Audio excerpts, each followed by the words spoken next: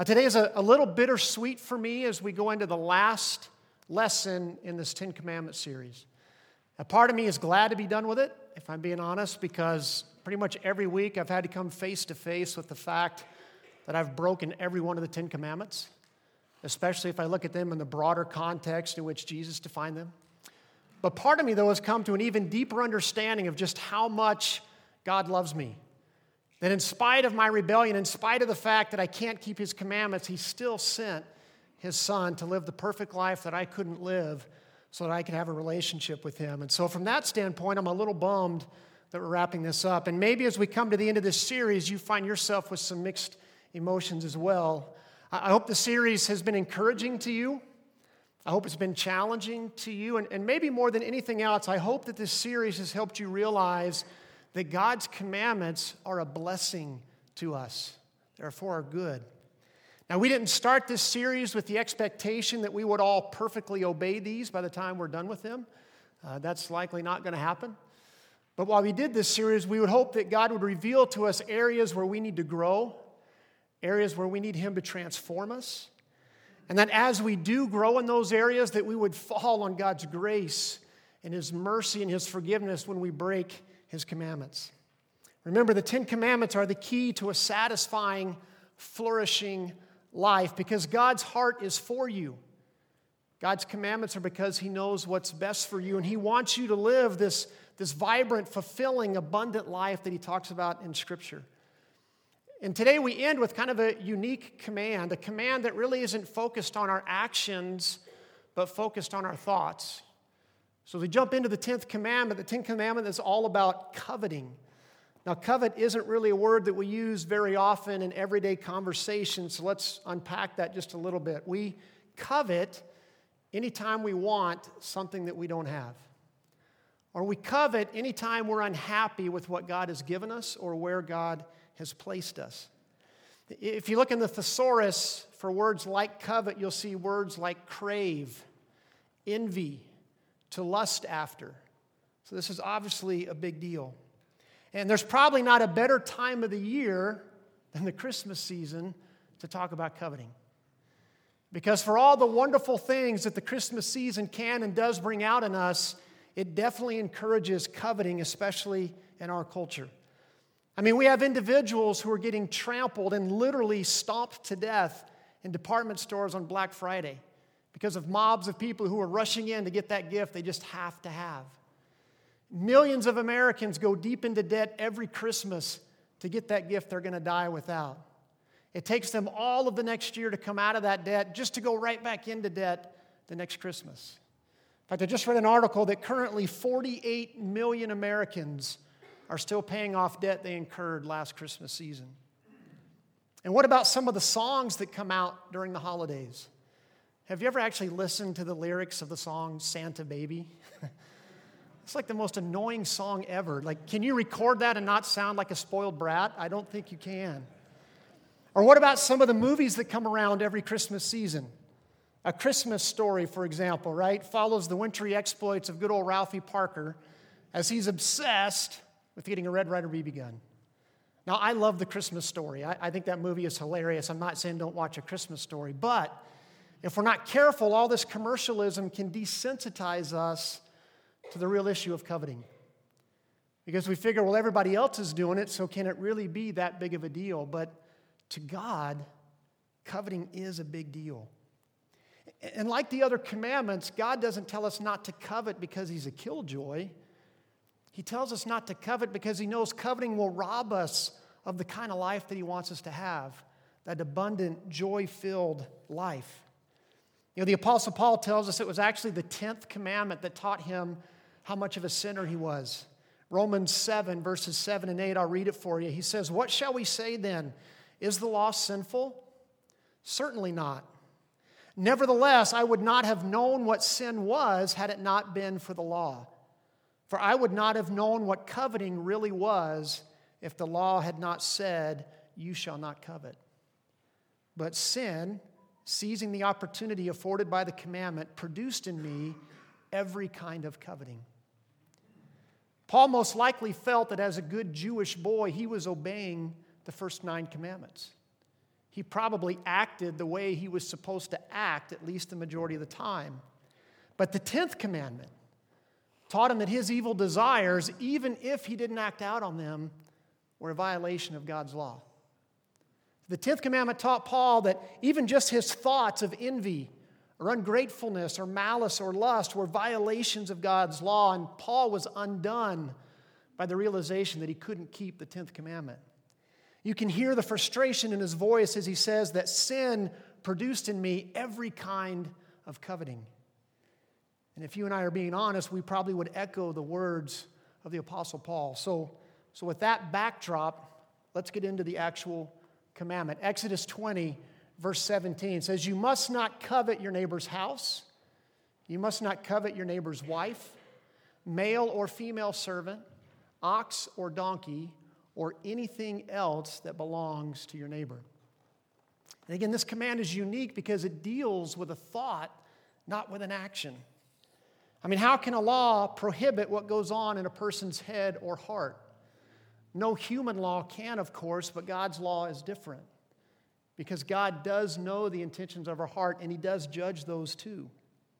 And so what this commandment is telling us is that the desire to follow through on coveting, or the other commandments we've been looking at, lying, stealing, adultery, is enough to make you guilty of breaking the commandment. Wishes without actions are still breaking the 10th commandment in particular. And when we recognize that just the thought, man, I sure wish I had their house, sure wish I had his truck, sure wish I had her husband, just those thoughts are a violation of God's law, and so we recognize how hard this hits every one of us.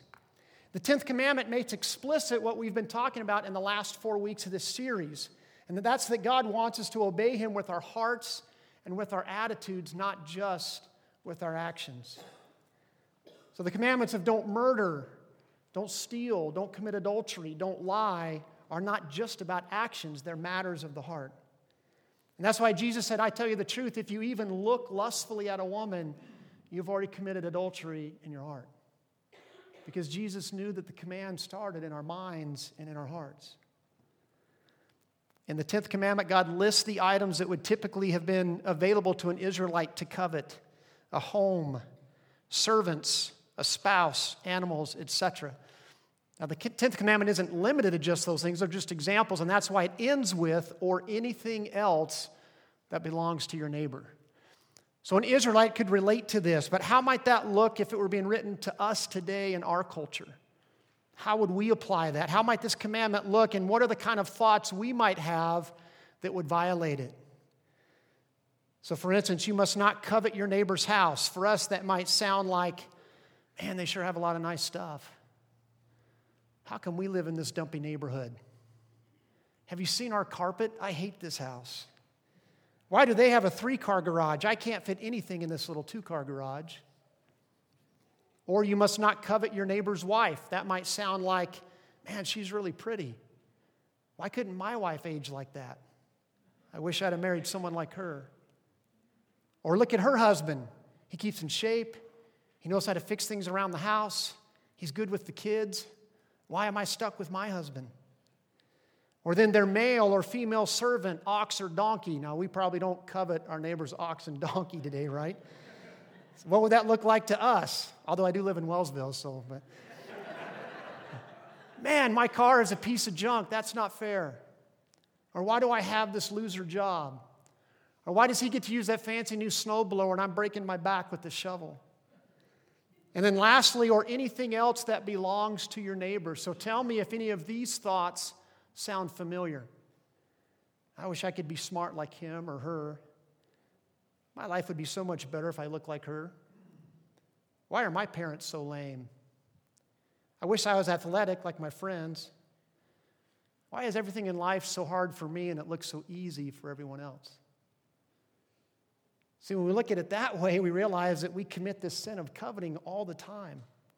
And these attitudes are not at all the attitudes that someone who is living an abundant, full, joyful life is going to have. They're attitudes that alienate us from God and they lead us to a life of discontentment. So I want to take a minute and I want to draw out a few observations from this commandment. I just want us to be honest before God about any areas where maybe we violate this commandment. And the first thing that I see with this is that sin starts in the heart. This commandment teaches an important truth about the nature of sin. I don't first sin when I tell a lie. I don't first sin when I curse using God's name. I don't first sin when I take something that doesn't belong to me. Now, those are all sins to be sure, but I first sin in my heart. The desire starts that, and we see this in James chapter 1, verses 14 and 15. It tells us that temptation comes from our own desires, which entice us and then drag us away. These desires give birth to sinful actions, and when sin is allowed to grow, it gives birth to death.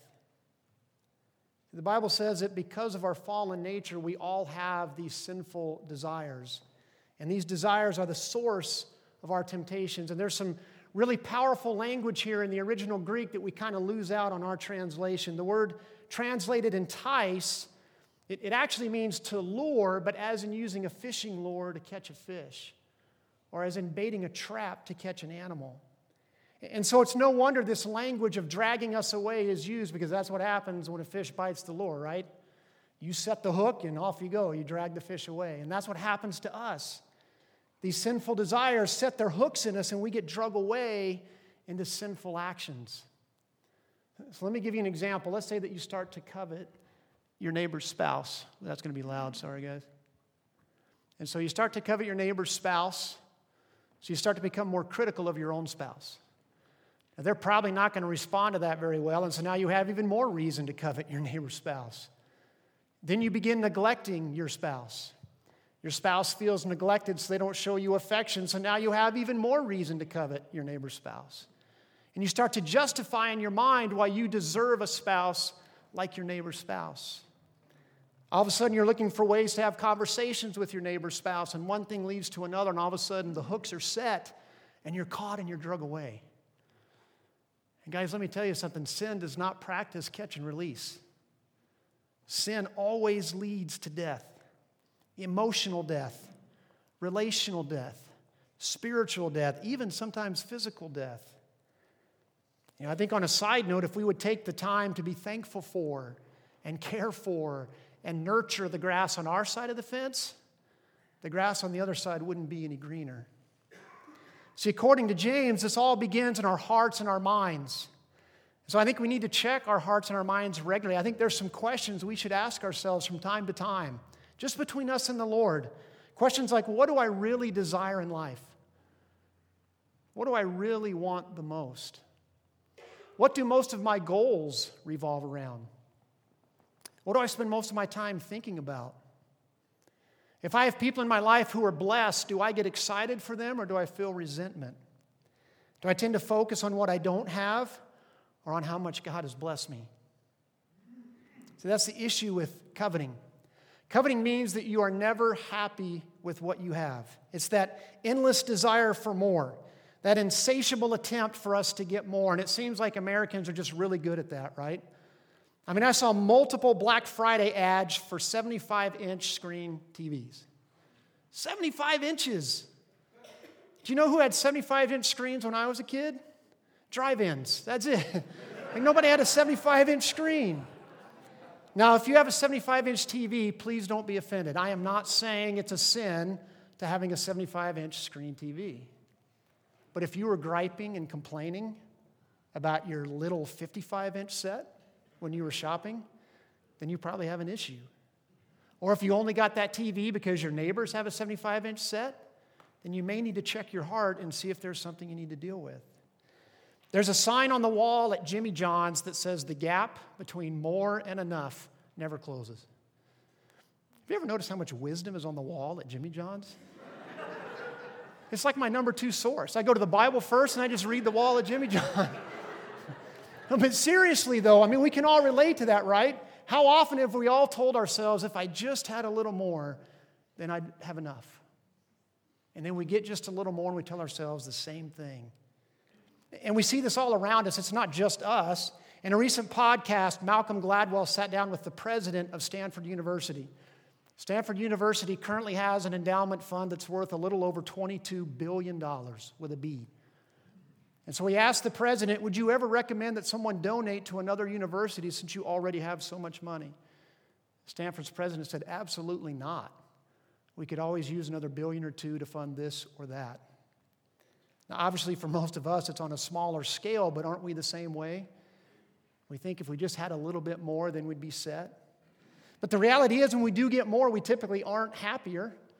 Even secular studies have shown this. A recent article in Inc. magazine said that the life satisfaction experience actually decreases once you get above a certain income threshold.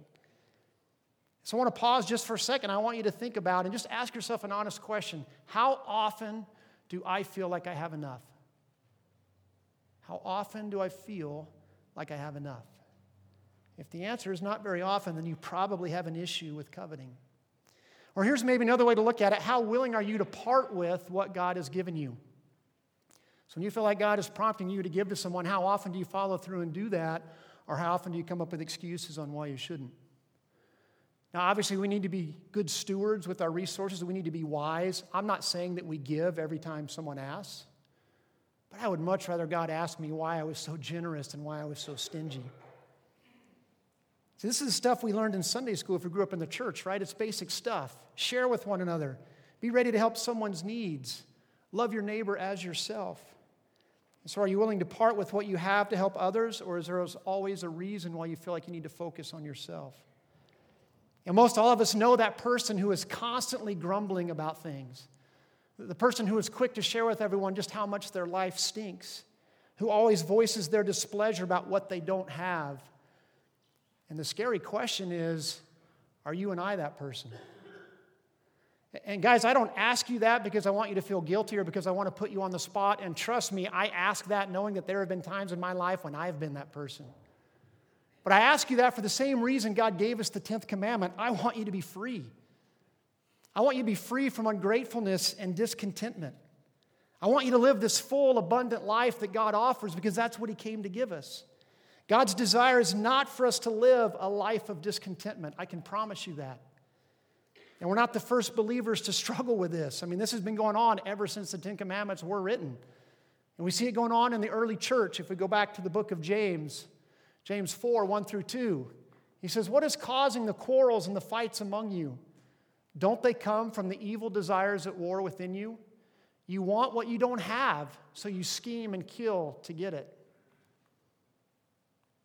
Come on, there's more. "You are jealous of what others have, but you can't get it. So you fight and wage war to take it away from them." Does that sound like any of your family reunions? I mean, isn't it heartbreaking how many times this happens when parents pass away and the kids fight over stuff? I mean, we all know families who've been wrecked over things. This jealousy that James is talking about is when you aren't happy for others. You don't think they deserve what they have because you think you deserve it. And so you get bitter. And there's backbiting. And there's fighting. And there's arguing. And it leads to broken relationships and bitterness. And the scary thing about this passage is James isn't even really talking to biological families here. He's talking to the church. This is a warning to us and what can happen in the church when we're not content. So I think we probably all recognize that this issue of coveting is an issue that affects us all, and it's a big deal. So if that's the case, what do we do about it? Is the answer to our problem to stop looking at other people's Instagram feeds? Is it to stop watching HGTV? That might not hurt.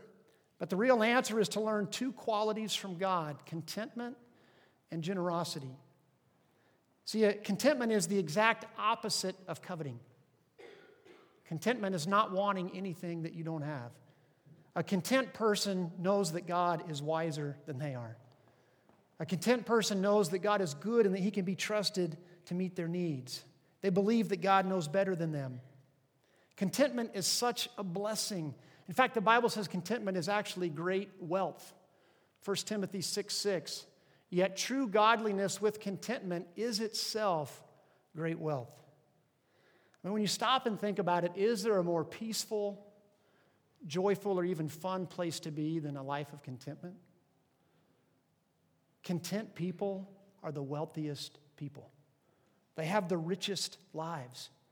See, one of the greatest places to be in life is to be following God and satisfied with where He has you and what He's given you, and you're pursuing Him, you're helping others, you're not falling for those evil desires. That, guys, I promise, is an abundant life. That is a rich life. That's a life that when you're older, you won't look back and shoulda, woulda, coulda on yourself. 1 Timothy chapter 6 helps us with the other quality that we need, and that's this quality of generosity. It says, tell them to use their money to do good. They should be rich in good works and generous to those in need, always being ready to share with others. You know, God commands us to be givers. But one of the reasons He does that is to free us from discontentment.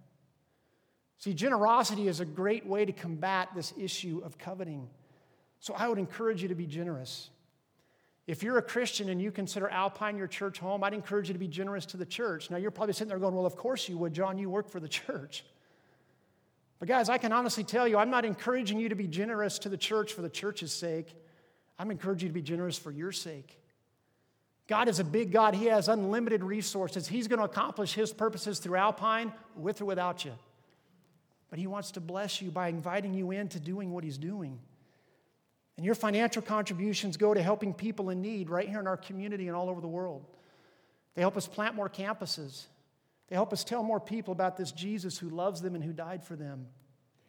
And I would also encourage you to be generous during Missions Week. This is a real chance for us to have a physical impact, not only here in the community, but around the globe. And as Lane said, not just generous financially, but generous with your time. If you're going to be around this holiday season, I'd love to have you come help us. We're going to have a ton of fun doing it. If you've ever done Feed My Starving Children, I said last week, it's the most fun you can have with a hairnet. Like, it is a lot of fun. And we're going to make an impact all over the globe. I hope you'd come, and I hope you join us. You know, as our life becomes marked more and more by contentment and generosity, this 10th commandment actually starts to seem more attainable. Now, we're never going to obey it perfectly this side of heaven, obviously, but we will see growth. We will see maturity in this issue of coveting as contentment and generosity become more consistent. Now, if you're here today and you're just checking out this whole Jesus thing, I understand you might be thinking, that sounds kind of naive. Are you sure I can trust God? Are you sure that I can know that He'll take care of my needs even when I don't have the things society says will make me happy? Well, I think that's a valid question to ask. I think as a non-believer, that's a very fair question to ask, and my answer to you is yes, God can be trusted. So we say all the time around here that trust is earned. Trust isn't something we just give. And guys, God has earned your trust because God has kept promise after promise after promise after promise. But never more did God earn your trust than at the cross. We've talked about things that we want and things that we think we need today. But none of us have ever had a greater need than to have our relationship restored to a perfect and righteous and holy God.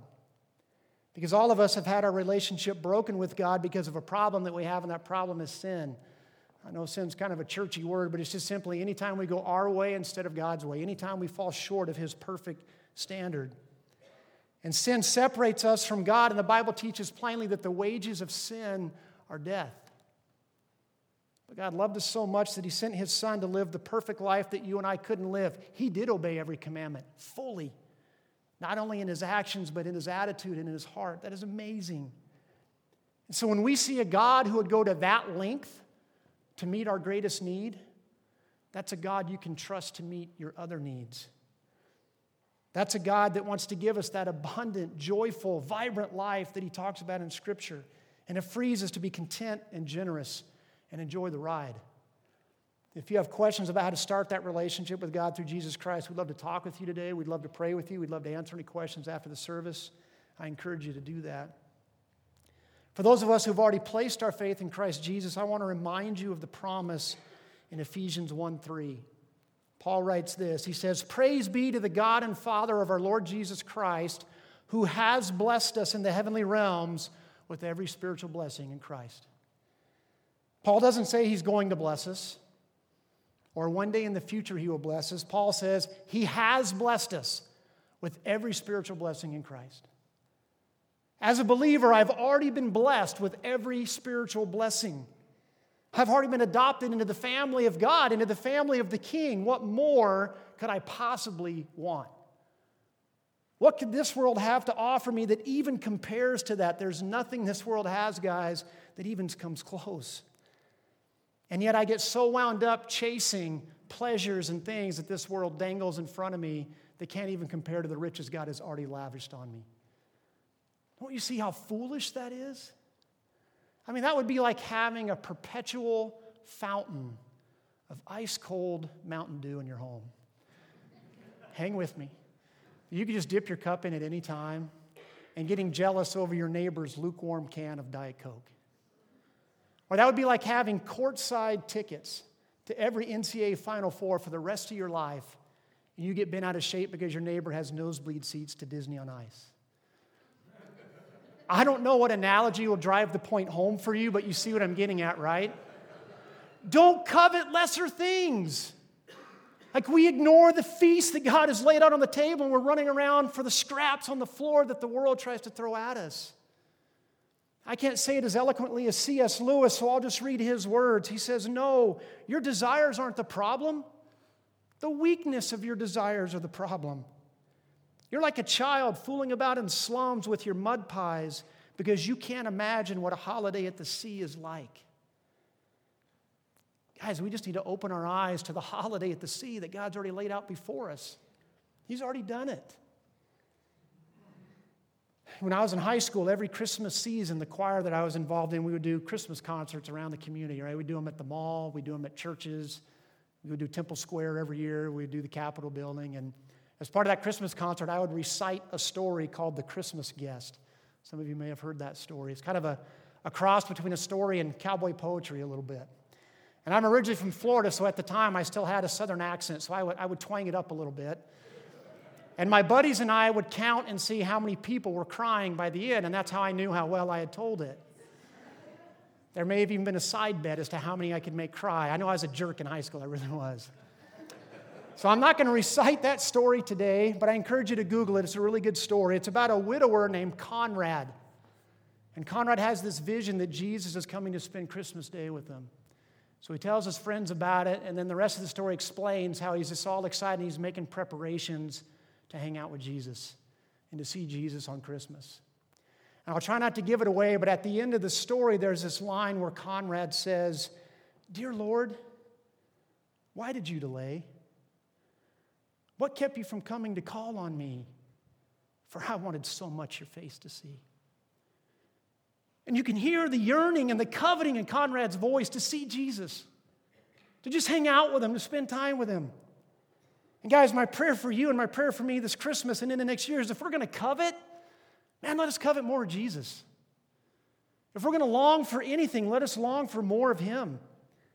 Let us be a church that craves more of Jesus. I pray that we would feel like we never get enough of him, that we would echo the psalmist in Psalms 42:1 who says, "As the deer pants for the water, so my soul longs after you. I thirst for you, O God, the living God." Now, guys, I say that I recognize it's so easy to get caught up in the Christmas season. Like, I'm guilty of it. I'm running 90-0 right now. There's so much going on, and it's so easy to get distracted. But I just think it's fair that all of us ask ourselves, do we really thirst for more of Jesus? Or are we coveting the so-called refreshment that this world has to offer? Would you pray with me? God, I just confess that I get off track really easily. And God, I forget the banquet that you've already laid out before me. And I spend so much energy chasing after the scraps on the floor. God, I'm so grateful, though, that when I recognize that and when I come to you and I ask you to forgive me, you are so patient with me. You are so forgiving. You are so merciful. Thank you, God. Thank you for that.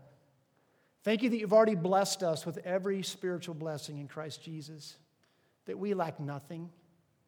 You are a God who gives lavishly. You're a God who held nothing back in expressing how much you love us. I just pray that you'd remind us of that throughout this holiday season. God, I pray that we would see a growth in these attitudes of contentment and generosity, knowing how much we have to be thankful for and how generous you have been to us. God, for anyone here today who doesn't know you, who doesn't really have a relationship with you, God, I pray that they would look to the cross and they would see that a God who would do that is a God they can trust. That you've earned their trust. And God, they would just lay it at your feet today and they would say, God, I recognize I'm a Savior or a sinner. I recognize I need a Savior. Thank you, Jesus, for doing that for me. So God, I just pray as we leave here this week, would you give us opportunities to be generous to those around us in deed and word, maybe financially, God, however you see fit. We pray all this in Jesus' name. Amen.